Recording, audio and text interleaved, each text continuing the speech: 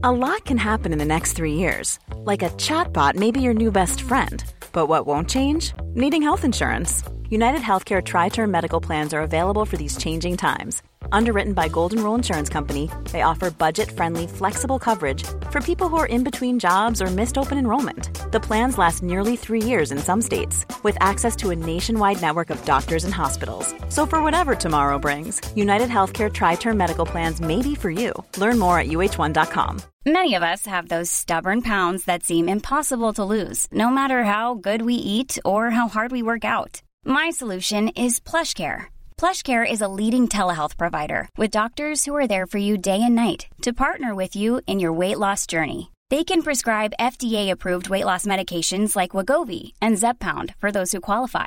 Plus, they accept most insurance plans. To get started, visit plushcare.com/weightloss. That's plushcare.com/weightloss.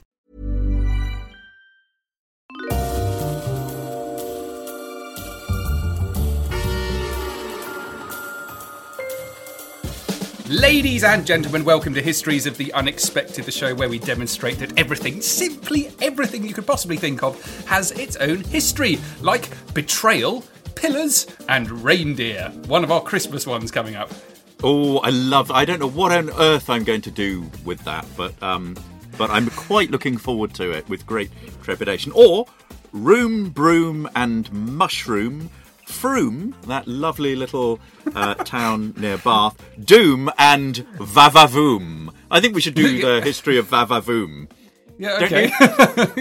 Yes, Doom is a really excellent, good one. Excellent. And we will be following the links in our minds as we come across them, explaining how those histories link together in unexpected ways.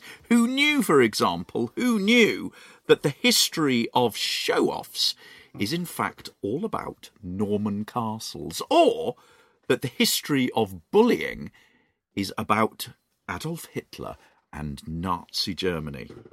Homeschooling stuff there. If you've got kids, guys, go back through our back catalogue. Check out the homeschooling episodes. They're great fun. The man not sitting opposite me because we're social distancing, he is the hummingbird of history, so manoeuvrable in his thinking and research that he can fly sideways and hover over a subject that catches his interest, resting for hours as he drinks the nectar from the flowers of the past. He is Professor Extraordinaire of Early Modern British History at Plymouth University. He is James Daybell. Hello, James. Hello, Sam. That was positively poetic. I think one of your finest. Although your oeuvre this last few episodes has been magnificent. The man not sitting opposite me, who I'm describing in such hagiographic terms, he's not sitting opposite me because we are social distancing during lockdown. Well, let's just say, if he were a historical wing-related inventor, he'd only be Leonardo da Vinci himself, true Renaissance man and polymath, and inventor of the highly complex ornithopter. Yes, you've guessed it.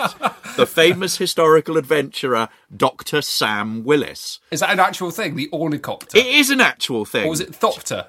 It is an actual thing. It's an ornithopter. Now, before we go on, I think he needs to work on his names. I'm not sure an ornithopter's great. No.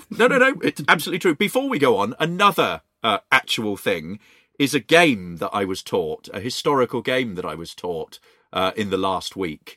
We're full on in Daybell birthday mode, and there are balloons everywhere. And my 9-year-old taught me a game called Saxon No Hands. Have you ever heard of Saxon No Hands before? No. Saxon No Hands is a bit like playing tennis with a balloon, except you can't use your hands, so you only use your feet. Okay. You can only kick it. So Saxon No Hands. I don't know whether there's any historical relevance to it, whether the Saxons played this. If they did, get in touch. It's closely related to Old Lady Shuffle, which is another variation on this, which you're not allowed. You're an old lady sitting on the floor. You can't use your feet to kick the balloon. you only have to hit it with your hands. So there we are. You should all be practicing that. Saxon no hands and old lady shuffle. I can't remember how we got to that. Inventions, was it? I'm not sure. No, it was true, real true things. Real true things. Oh, right, just real true things that have actually happened. Yes. Well, thank you for that. A little digression. Today we are doing the history of wings, believe it or not. We started off last week with the history of wings, inspired to do it by the Archangel Gabriel and all of the Christmas themes around us. And we thought angels we could have done, but we wanted to do wings to be able to spread our wings out a little further. We had great fun last week talking about angels in the Christian tradition, about the loss of peregrine falcons, about insecticide and Christmas trees. And this week we're going to be talking about all sorts of other things to do with the history of wings, although many of mine are still angel-based because I got quite obsessed with them and couldn't stop researching about angels. What about you, James? None of mine are angel-based. One of mine is to do with flies, though. Oh, nice. Let's go with that. Would you like to hear that? And it's when you suggested wings, bizarrely, the first thing that came into my head was a quote from King Lear, Shakespeare's famous play King Lear, and it's as flies to wanton boys are we to the gods, they kill us for their sport.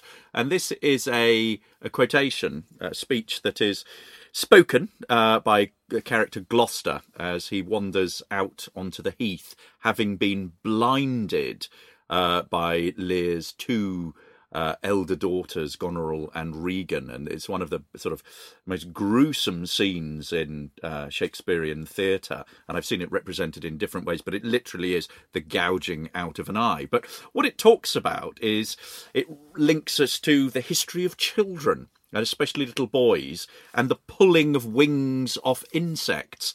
And this is a thing. This is an actual thing. And there's a certain amount of research that's been done about this phenomenon. And not just pulling wings off insects, but also animal cruelty. There's been some psychological work done on it. And I was reading an extract in a book by Raoul Goldberg, Addictive Behaviour in Children and Young Adults, The Struggle for Freedom. And it explains the way in which children of varying sort of different ages would quite commonly be cruel to animals. They would chop earthworms in half just because they could, to see the separate halves squirming around. They would also pull wings off flies and other insects. So it's literally sort of children doing it because they can. The same way in pulling a cat's tail. And they do it because they are born, so this book argues, they are born with a slightly sadistic behaviour at an early age. And it's something that they lose later on. But it's also these kinds of sort of minor acts of violence that are perpetuated on things like flies and insects, pulling wings off, is often associated with neglect or abuse that's been carried out on these children, can also be connected to poor self-esteem, being lonely, not having many friends, and also being associated with truancy and vandalism and bullying. And also, in a sort of more serious way, it's the kind of behaviour that can lead to that is associated with serial killers and mass killers. That sort of, that early sort of violence towards things. And it's also something that crops up in literature. In children's literature in particular, there's a whole motif, a whole theme going through children's literature about insects. You think about Alice in Wonderland, and you think about the creatures that she meets, the insects that she meets, but also the pulling legs and wings off flies is connected to a 19th century German classic children's literature book called the Struwwelpeter. And in particular, there's a story in it known as The True Story of Cruel Frederick. And this is a naughty little boy who goes around and he pulls the wings off flies and does other sort of despicable acts. And then he gets his comeuppance from it. So I want to read you an extract from the story of Cruel Frederick. Here is Cruel Frederick C. A horrid, wicked boy was he. He caught the flies, poor little things, and then tore off their tiny wings. He killed the birds and broke the chairs and threw the kitten down the stairs. And oh, far worse than all beside, he whipped his Mary till she cried. The trough was full and faithful Tray came out to drink one sultry day. He wagged his tail and wet his lip when Cruel Fred snatched up a whip and whipped poor Tray till he was sore, and kicked and whipped him more and more. At this good Tray grew very red and growled and bit him till he bled. There you should only have been by to see how Fred did scream and cry. So Frederick had to go to bed. His leg was very sore and red. The doctor came and shook his head and made a very great to-do and gave him nasty physic too. But good dog Tray is happy now. He has no time to say bow-wow. He seats himself in Frederick's chair and laughs to see the nice things there. The soup he swallows sup by sup and eats the pies and puddings up. So there we are. The lesson is to follow Cruel Frederick. Do not pull the wings off flies. I love that. Really, really, really interesting stuff. Total hat stand stuff. Yeah, wonderful. The sort of relationship between kids and wings is interesting, and I've come across many years ago when I was wondering what to do with my life, and I was seeking inspiration from the wide world, James, and I decided I was interested in history. This was genuinely one of the things that I came across, which I loved. It's called the Cottingley Fairies. Do you know anything about the Cottingley Fairies? I know all about them. Well, I was going to talk about them as well. Oh, well, let's just do this. Let's just share it and do it together. So, 1917, you've got a couple of cousins who are both very young, aren't they? Kind of about 9 or so. And they borrow their uncle's camera, pop off down the garden, return 30 minutes later, triumphant, so they say, claiming that they have taken photographs of fairies. And then the photographic plates are developed, and sure enough, there is a photograph, or several photographs, of these girls sitting in the woods by a little stream with some actual fairies. I vividly remember coming across this story. I loved it so much, and what absorbed me about it was that the photos exist, so you can find them. Just Google Cottingley Fairies. There are pictures of them absolutely everywhere. But it was the reaction to everyone. So it's really mixed. So on the one hand, the photographer who'd lent them the camera thought it was nonsense. His wife thought it was true. And then gradually this story that these girls have actually taken photos of fairies kind of gets out. And it gets out into learned society. You've got all sorts of extraordinary people who are willing to believe essentially what is some pretty serious fake fairy news, and they're willing to believe this. The deep fakes is another example of what this is as well. To our eye, it doesn't look very convincing, but at a time when photography was really fairly young, people were just coming to grips with the technology. These little girls pulled the wool over lots of people's eyes who were willing to stand up and actually claim and believe that they'd not just taken photographs of fairies, it was almost taken as proof of the existence of other worlds. And I remember coming across this and thinking, that's fantastic. And I really wanted to know and understand what had been happening in around 1917 for people to be willing to stand up and both with a bit tongue-in-cheek claim the existence of fairies, but others to completely accept it and absorb it. I suppose, James, it was a bit of fun in the middle of the First World War, looking at the date now. Yes, but if you look at the pictures, they're actually quite good, aren't they? They're amazing. They're not just sort of a crap cardboard cutout of a fairy. Yes, exactly. They're really beautifully painted and look really, really realistic. Yeah, but they fool, some really serious people. you think about one of the most important ones was Sir Arthur Conan Doyle. Yeah. He of Sherlock Holmes fame. And he was one person you'd be very, very difficult to convince and trick. And he was commissioned to write a little article on fairies for the Strand magazine, so a very, high-profile magazine. And he was commissioned to write this in Christmas 1920. And he himself is a spiritualist. So, you can imagine him being sort of, quite taken with this sort of, material. He's interested in psychic phenomena and gets a friend to go along and visit the family and interviews them about it. And then in the magazine, the Strand magazine, it is published.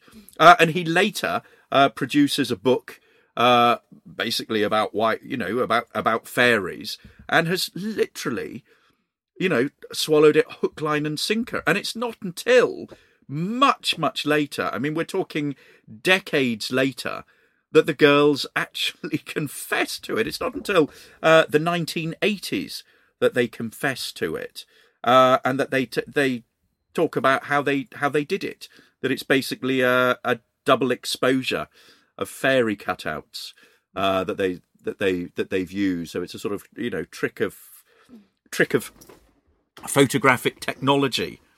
It's such a wonderful story, though, isn't it? They actually did use cardboard cutouts, and that was kind of, and they propped up the cardboard figures with hat pins. But what I like about it is, as you say, they're really quite convincing. Some of these pictures, really, really wonderful. But that also has got me looking into other appearances of winged creatures in history, and I came across a wonderful, wonderful collection of prints. Millions of people have lost weight with personalized plans from Noom. Like Evan, who can't stand salads and still lost 50 pounds. Salads generally for most people are the easy button, right? For me, that wasn't an option. I never really was a salad guy. That's just not who I am. But Noom worked for me. Get your personalized plan today at Noom.com. Real Noom user compensated to provide their story. In 4 weeks, the typical Noom user can expect to lose 1 to 2 pounds per week. Individual results may vary. Here's a cool fact. A crocodile can't stick out its tongue. Another cool fact, you can get short-term health insurance for a month or just under a year in some states. United Healthcare short-term insurance plans are designed for people who are between jobs, coming off their parents' plan, or turning a side hustle into a full-time gig. Underwritten by Golden Rule Insurance Company, they offer flexible, budget-friendly coverage with access to a nationwide network of doctors and hospitals. Get more cool facts about United Healthcare short-term plans at uh1.com. Hi, I'm Daniel, founder of Pretty Litter. Cats and cat owners deserve better than any old-fashioned litter. That's why I teamed up with scientists and veterinarians to create Pretty Litter. Its innovative crystal formula has superior odor control and weighs up to 80% less than clay litter. Pretty Litter even monitors health by changing colors to help detect early signs of potential illness. It's the world's smartest kitty litter. Go to prettylitter.com and use code ACAST for 20% off your first order and a free cat toy. Terms and conditions apply. See site for details. In the collections of the Victoria and Albert Museum. So this is a collection of the V&A Museum, and what you've got here is how do I describe it? Like a wild man of the woods. He's wearing a kind of kilt made out of feathers. He's got a stick over his left-hand shoulder with red feathers at the top. All the feathers are in a kind of red flaming colour, not wearing very much around his chest. He's got some straps around his arms, a kind of belt. He's barefoot with a kind of a tail on the back as well. It really is an extraordinary thing. This is a colour reproduction of a costume design for a page or a fiery spirit in Thomas Campion's Lord's Masque of 1613. Daybell, this is very much your period, isn't it? The Lord's Masque, written by poet and musician Thomas Campion, 1567 to 1620. It was a really important piece of work. It was performed alongside The Tempest as part of the festivities in 1612 to 1613 to celebrate the marriage of James the First's daughter, Elizabeth, to Frederick the Elector Palatine. So a really significant moment in English cultural history. Masks were a particular type of entertainment. They often were very, very elaborate productions, included roles. The roles occasionally be silent, so they could be performed by noblemen and noble women of the court, but who have no experience in acting. And it was always produced for an elite audience of their peers. Most notably, they were renowned for being costly multimedia shows, as we'd call them now. There was music, dance, there was special kind of stylized language, there was mime, extraordinary, very risque costumes, and that's what we've got here. We've got the image of one of these costumes. Moving sets, the sets required extraordinary design, challenges, very complex mechanics, painting, lighting and sound. The content was usually allegorical or mythological, with characters representing various virtues, vices, gods and goddesses. A lot of the costumes were designed by the architect Inigo Jones, the same man who designed the Queen's House in Greenwich, which is where they keep the art collection of the National Maritime Museum. So if you want a sense of the period, hop on the train, go to the Queen's House in Greenwich. It's still got the best ceiling and floor of any house I've ever seen. That. Anyway, Inigo Jones is famed for making the stairs move and vanish in this production. And there is an account description of the lavish costumes worn by 8 of the maskers, as they were known. It says they would appear in cloth of silver, embossed with flames of embroidery, and crowns of flames made of gold plate and topped with a feather of silk. Followed by 16 pages like fiery spirits dressed in clothes composed of flames with fiery wings and bases, bearing in either hand a torch of virgin wax. So that's exactly what we've got here in the collections of the V&A. I've got a little bit of a description here, more of Thomas Campion's show. I'm just going to read it out because it's fabulous. It gives you a real sense of the luxury and elaborateness, James, is that a word? Of 17th century theatre. It can be, thank you very much. So here we are. You're on the stage of you're in the audience of a 17th century theatre watching The Lord's Mask. There's just been a song.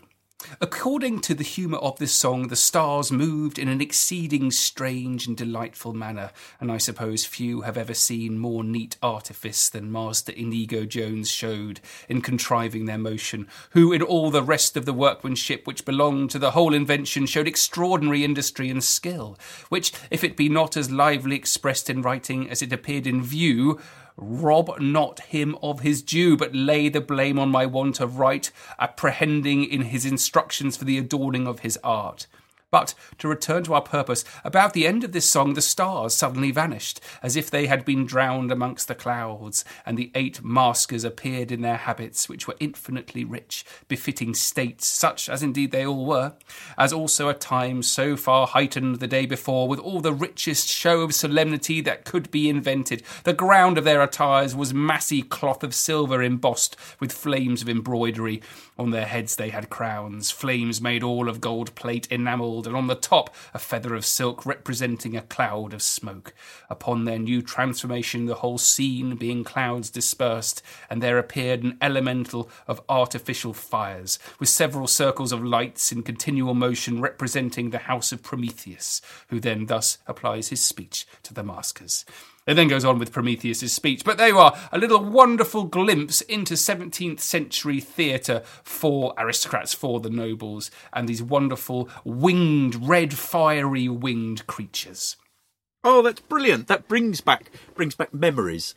Memories of my MA many, many years ago, where I studied the Johnsonian masks. They're one of my favourite sort of entertainment forms, and you're right that they really sort of merge this sort of theatricality with architectural style and brilliant sort of poetic form.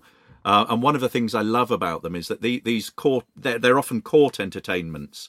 So they're not put on for public in a sense, the sort of the general public, but they're put on for elite audiences, and they're often choreographed and organised and include key court figures. And at the end, the sort of denouement, the ending, often involves a sort of a communal dance where the people who have been active upon the stage then dance with the people in the audience, who often they will know because they're all at court together. And so you get this blurring between real life and art. And one of the things I'm I was very interested in and am very interested in is the kinds of roles that elite, aristocratic and court women would have in these performances. You look at somebody like Anne of Denmark, or Anna of Denmark, King James VI and I's wife, who's quite active in it, and Henrietta Maria, Charles I's wife as well, is active in sort of producing and putting on these shows in association with the poets and also with the designers, and also you can see the women who would have been performing in it. We've got records of that. So yeah, it's absolutely extraordinary sort of piece of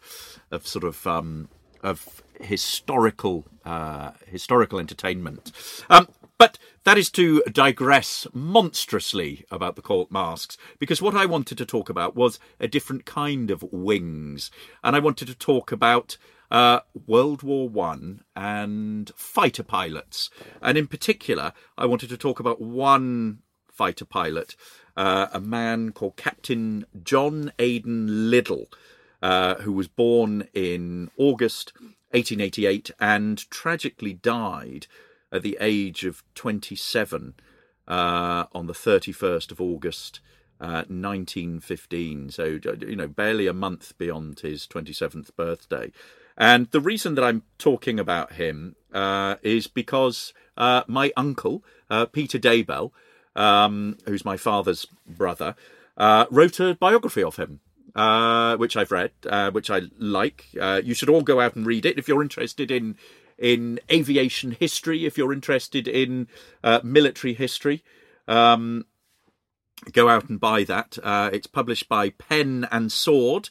And the title of it is With a Smile and a Wave, The Life of Captain Aidan Liddell, VC. So he's an extraordinary character, really. And he receives a Victoria Cross for gallantry in the face of the enemy. It's one of the highest awards that can be given to Commonwealth and British forces. And he's a really sort of extraordinary chap. He went to school at Stonyhurst and then went on to Balliol College, Oxford, where he studied, would you believe, zoology.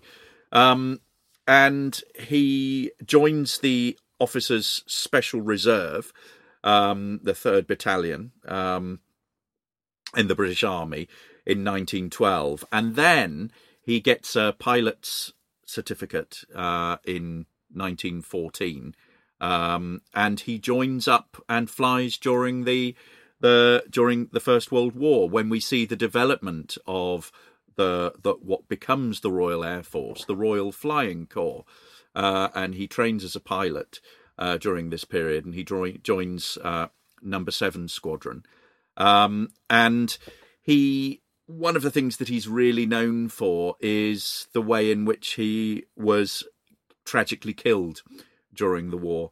And he's flying a reconnaissance mission on the 31st of July 1915. He's flying over Ostend, Bruges, Ghent, that sort of area in Belgium. And he gets hit by enemy machine gun fire and is really badly wounded in his right leg, in the sort of upper thigh there. And he almost sort of loses consciousness, or he does for a while, and then he sort of plummets, a great distance, sort of, over a mile. But then he manages to get control back of the plane, and then he manages to land the plane, and is taken off. And despite these injuries and the terribly extensive damage to his machine, he basically steps is taken out of the aircraft, and then, as he's sort of being carried away on a stretcher, he sort of reclines and sort of smokes a cigarette, waves a hand and sort of smiles, and thinks that he's going to be, absolutely fine, and is proclaimed a hero. And then about a month or so later, he dies of his wounds. And only a week after he's been given the VC for, noble behaviour. So if you are, and courageous behaviour. So if you're interested in this little episode into the sort of fighter pilots that we see during the First World War, check out With a Smile and a Wave by my uncle Peter Daybell, which he wrote when he was, I think, in retirement.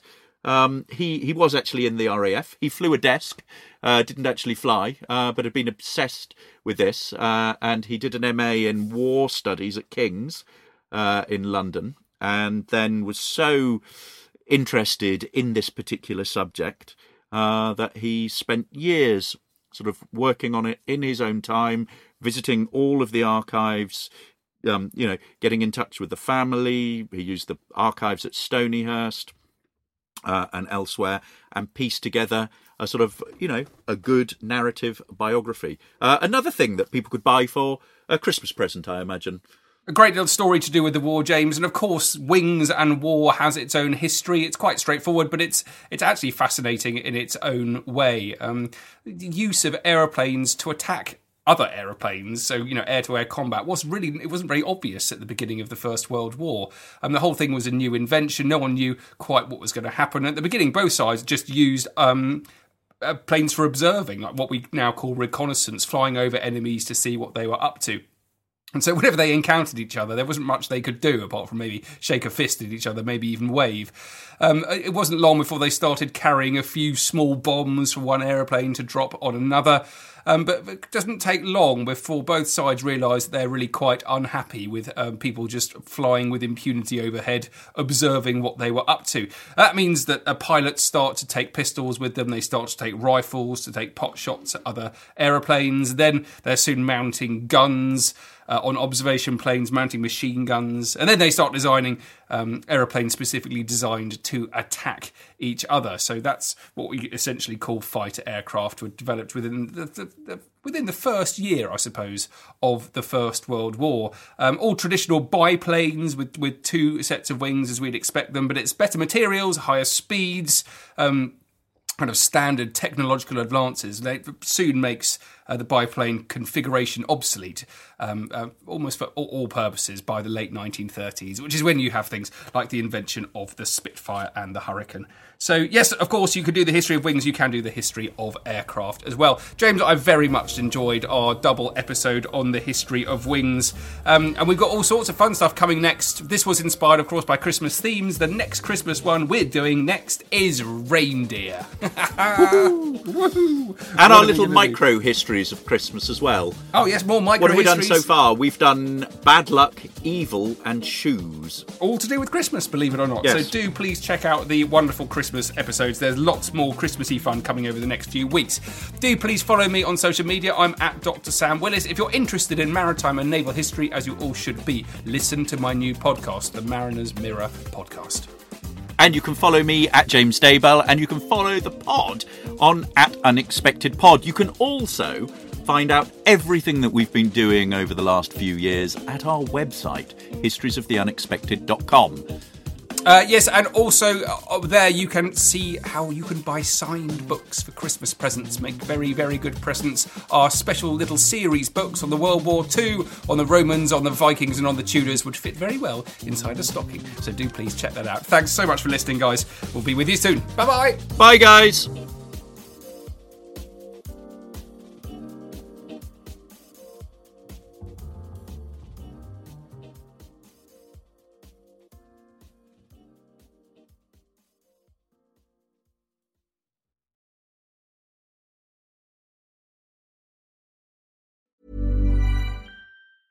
Even when we're on a budget, we still deserve nice things.